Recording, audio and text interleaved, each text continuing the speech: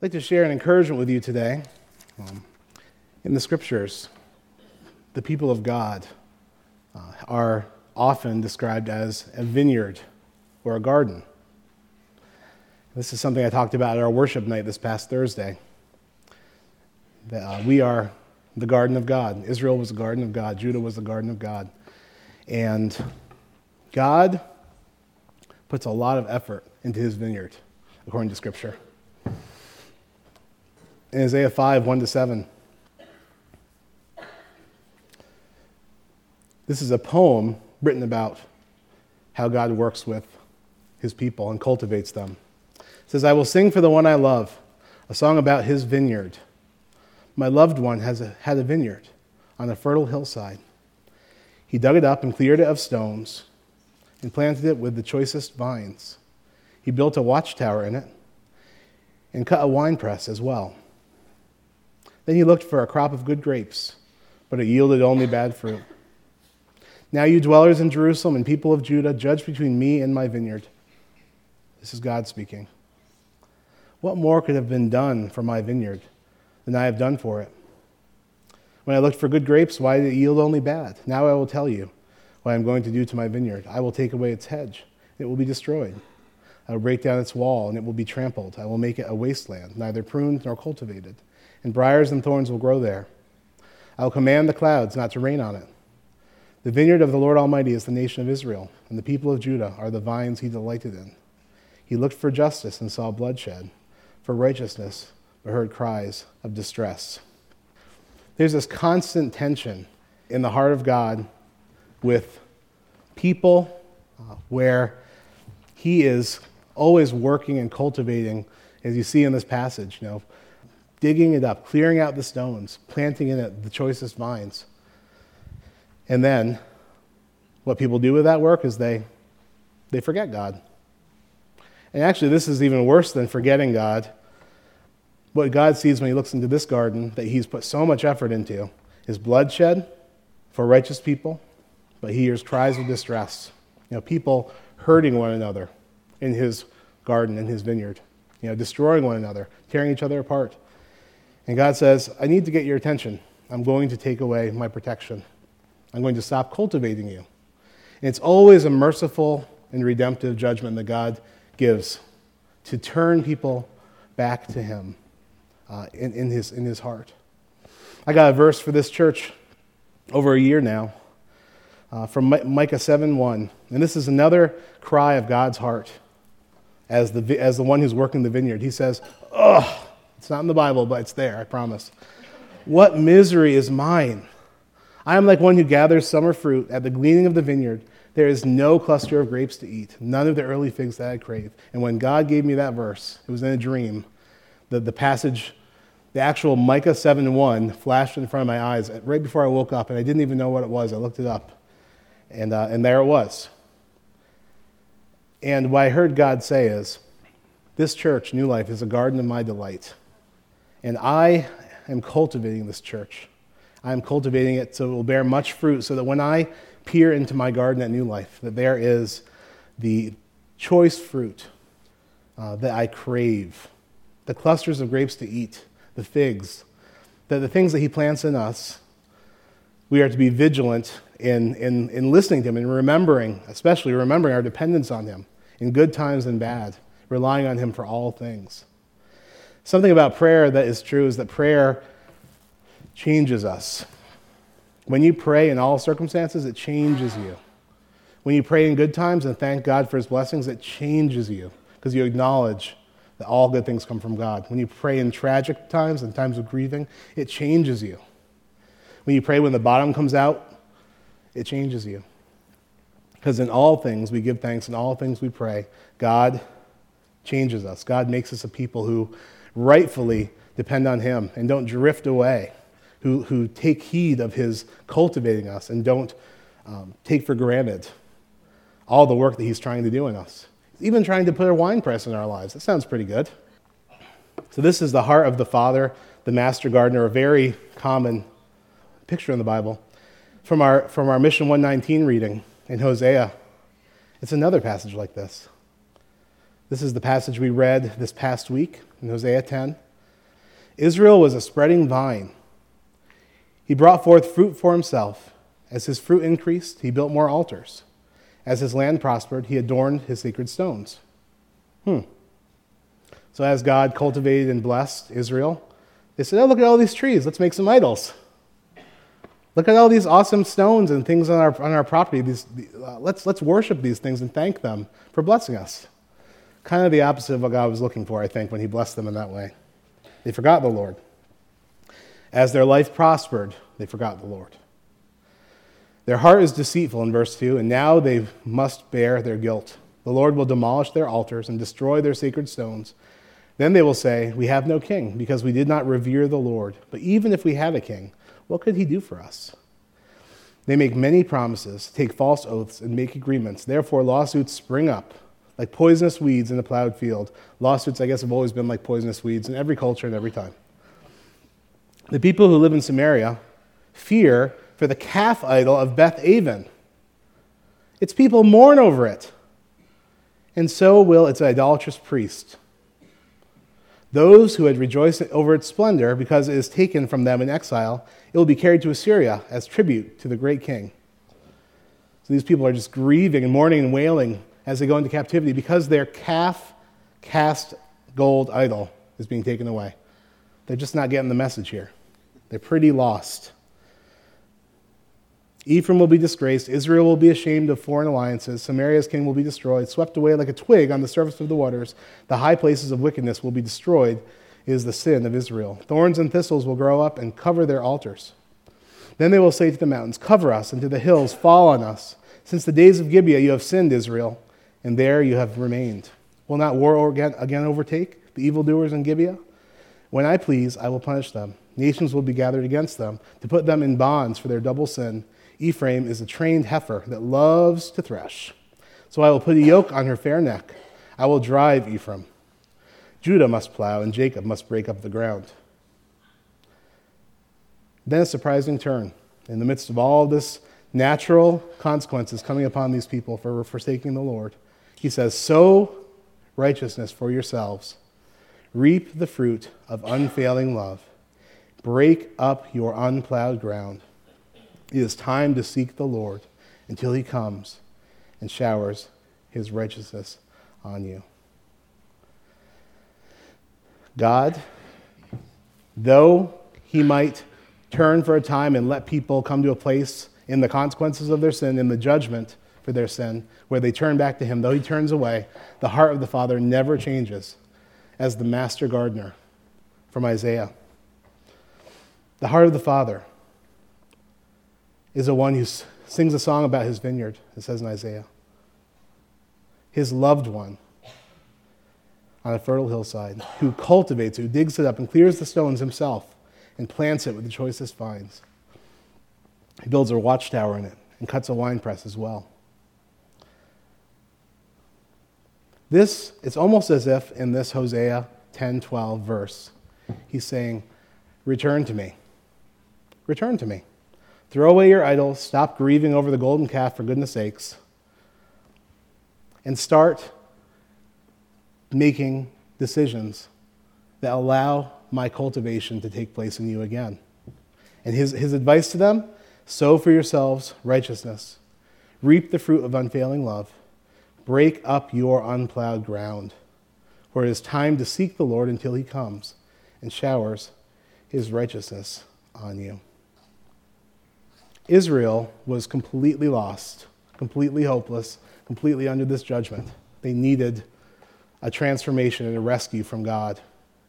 And God says, in repentance, in changing your thoughts, changing your mind, and turning towards God, in breaking up unplowed ground, obeying the words that God is saying to you and heeding them, that when we do these things, when we repent and when we obey, the blessing of God begins to shine on our lives again. And so many times in my life and in your lives, you walk pretty quickly in the wrong direction. You don't even feel like going to church or talking to your Christian friends or cracking the Bible because you know you're not walking with the Lord. And God's after you.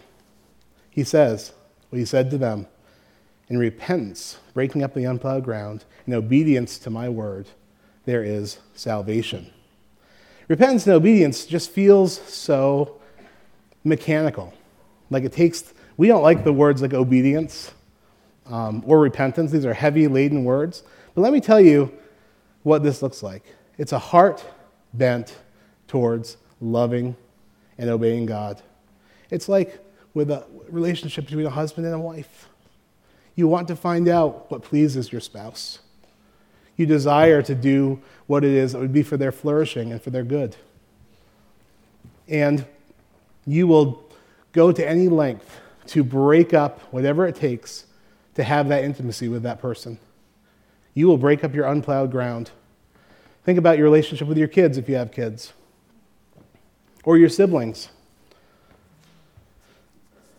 The kind of love, the kind of heart that God is looking for from us is one who looks at God and says, what would please God? I love him. I want to obey him.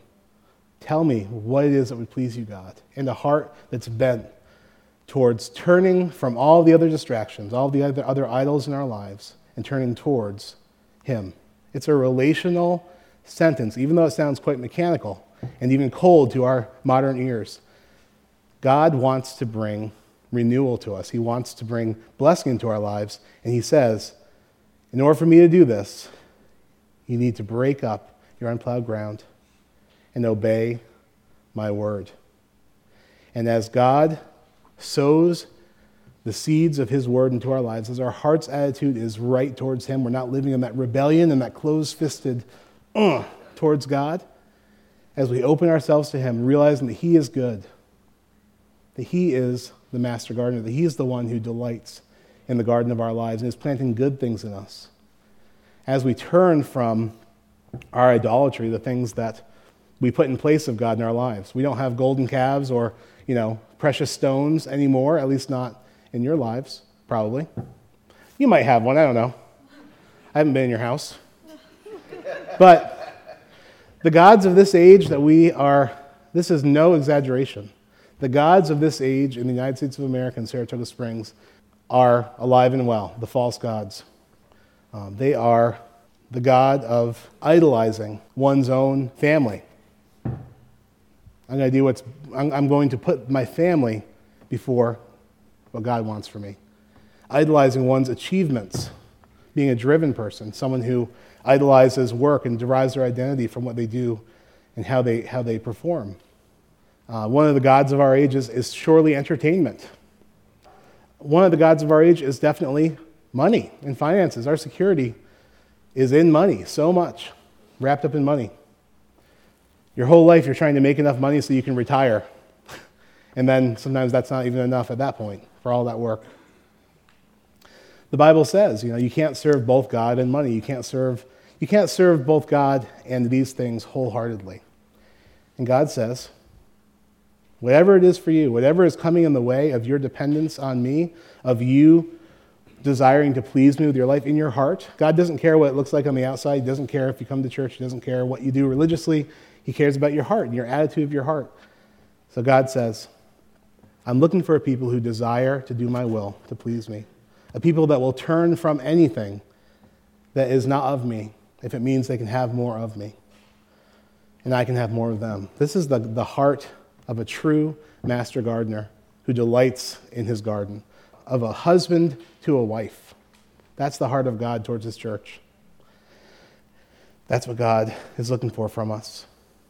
And what a tragedy to think that we are giving God the gift that he wants by all of our external practices while at the same time withholding the affection of our hearts and worshiping other smaller gods, small g gods. God desires our hearts to turn towards him, to care less about how we appear, to care more about who we are in him. God is looking for the fruit in his garden. My favorite passage about God as the gardener, which will really hit home for us who are followers of Jesus Christ. John 15, 1-17. Listen to the words of the Lord. He says, I am the true vine, my Father is the gardener. Oh, I guess Pastor Nathan didn't make that up. Cool. He's so poetic and flowery. I just don't connect with that kind of language. Oh, it's in the Bible, so, I am the true vine, and my Father is the gardener. Okay, Jesus is the vine, God is the gardener. That's interesting. So now Jesus is in the garden with us. Okay? God cuts off every branch in me that bears no fruit, while every branch that does bear fruit, he prunes so that it will be even more fruitful. You are already clean because of the word I have spoken to you. Remain in me, as I also remain in you. No branch can bear fruit by itself. It must remain in the vine. Neither can you bear fruit unless you remain in me. So there's this good God gardening and cultivating, cutting away bad stuff, cutting away good stuff to make more growth come out of his people, of us. And Jesus says, in the midst of all that pruning, realize that you cannot bear fruit unless you're connected to me meaningfully. And what does that look like? I am the vine. You are the branches. If you remain in me and I in you, you will bear much fruit. Apart from me, you can do nothing. If you do not remain in me, you are like a branch that is thrown away and withers. Such branches are picked up, thrown into the fire, and burned. If you remain in me and my words remain in you, ask whatever you wish, and it will be done for you. This is to my Father's glory, that you might bear much fruit, showing yourselves to be my disciples. As the Father has loved me, so have I loved you. Now remain in my love. How do we do that? If you keep my commands, you will remain in my love, just as I have kept my Father's commands and remain in his love. I have told you this so that my joy may be in you, and that your joy may be made complete. My command is this: love each other as I have loved you. Greater love has no man than this, to lay down one's life for one's friends. You are my friends if you do what I command. I no longer call you servants, because a servant does not know his master's business. Instead, I have called you friends, for everything that I learned from my Father I have made known to you. You did not choose me, but I chose you and appointed you so that you might go and bear fruit that will last, so that whatever you ask in my name, the Father will give you. This is my command: love each other. Reap the fruit of unfailing love by breaking up your unplowed ground. Obedience to all of God's commands, which are summed up in this simple idea: love God with all of your being and love your neighbor as yourself. And then he goes further to say, love other people the way that I loved you, giving my life. So that it's a commandment that Jesus says all the other law and the prophets hang on that commandment. In other words, if you do this commandment, love God with all your heart, soul, mind, and strength, with a heart bent towards finding out what pleases him, obeying him, turning from things that are idolatrous and keep us away from him and from flourishing, if we will seek him in that way, if we will love him in that way, and then love our neighbor as ourselves, meaning giving our life like Jesus did for us in a self-sacrificial way, then we will be his disciples. We will be meaningfully connected to the vine if we obey his command: love him, love others. And as we break up our unplowed ground, as we do a 180 from the things that we know are keeping us from the relationship with God that would lead to our flourishing, would lead to the flourishing of other people, busyness, personal achievement, even good things like family and children, management of our possessions and assets, entertainment, all things that are good blessings from God, that are the gods of our age, that everyone worships. In his book, How to Be Filled with the Holy Spirit, A.W. Tozer says something like, if only the people of God knew that the Spirit of God can penetrate everything in your lives, even your personality, even the things that you're like, this is just how I am, this is who I am. The Spirit of God wants in. And all of us have this deposit of the Holy Spirit within us. And as we surrender our personalities, as we surrender our lives to him in love, in obedience, in repentance, turning to him wholeheartedly, the revival, the renewal comes. It is time to seek the Lord in repentance, in obedience, for he is going to come and shower his righteousness on us, his garden. Revival is just when every heart in the church, decides that they are going to obey God and they are going to turn from anything that keeps them from more of God, revival happens to that person. And revival happens to a group of people when everyone does that and joins together. There's an amazing passage in Psalm 40 and also in Hebrews 10, which Psalm 40 was prophesying towards. And it says of Jesus, "Here I am. It is written about me in your scroll. I desire to do your will, my God." That was Jesus' heart. Yeah. Talk about taking away the mechanical sound and the cold sound of the words obey and repent. This is what God's looking for in his people. Like Big Brother Jesus. Like our friend Jesus, the Bible teaches that he is. Here I am, God. I desire to do your will. My name is written in your book. Or the heart of Mary, the mother of God. May it be unto me as you have said. God is looking for those kinds of people. When he finds them, he rains his righteousness on them. So let's break up our unplowed ground, yielding our lives to him. And the question is, what do I need to turn from? What idolatry is there in my life? What area of my life am I not going to allow Jesus to say anything to? You know? That's my personality. That's who I am. That's how I was raised. That's my parenting style. That's whatever it might be. God wants in. Let's welcome the Holy Spirit. Let's wait on the master vine dresser to trim back so that we can be more fruitful, to love him and love others. It's time to seek the Lord until he comes and showers his righteousness upon us. Father, we offer you the gift that you actually want.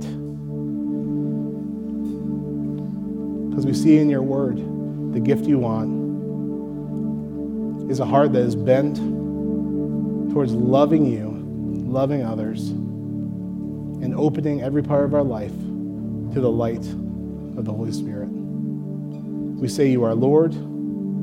Help us to hear your voice and to turn towards you and away from every sin that so easily entangles, to run the race set out before us.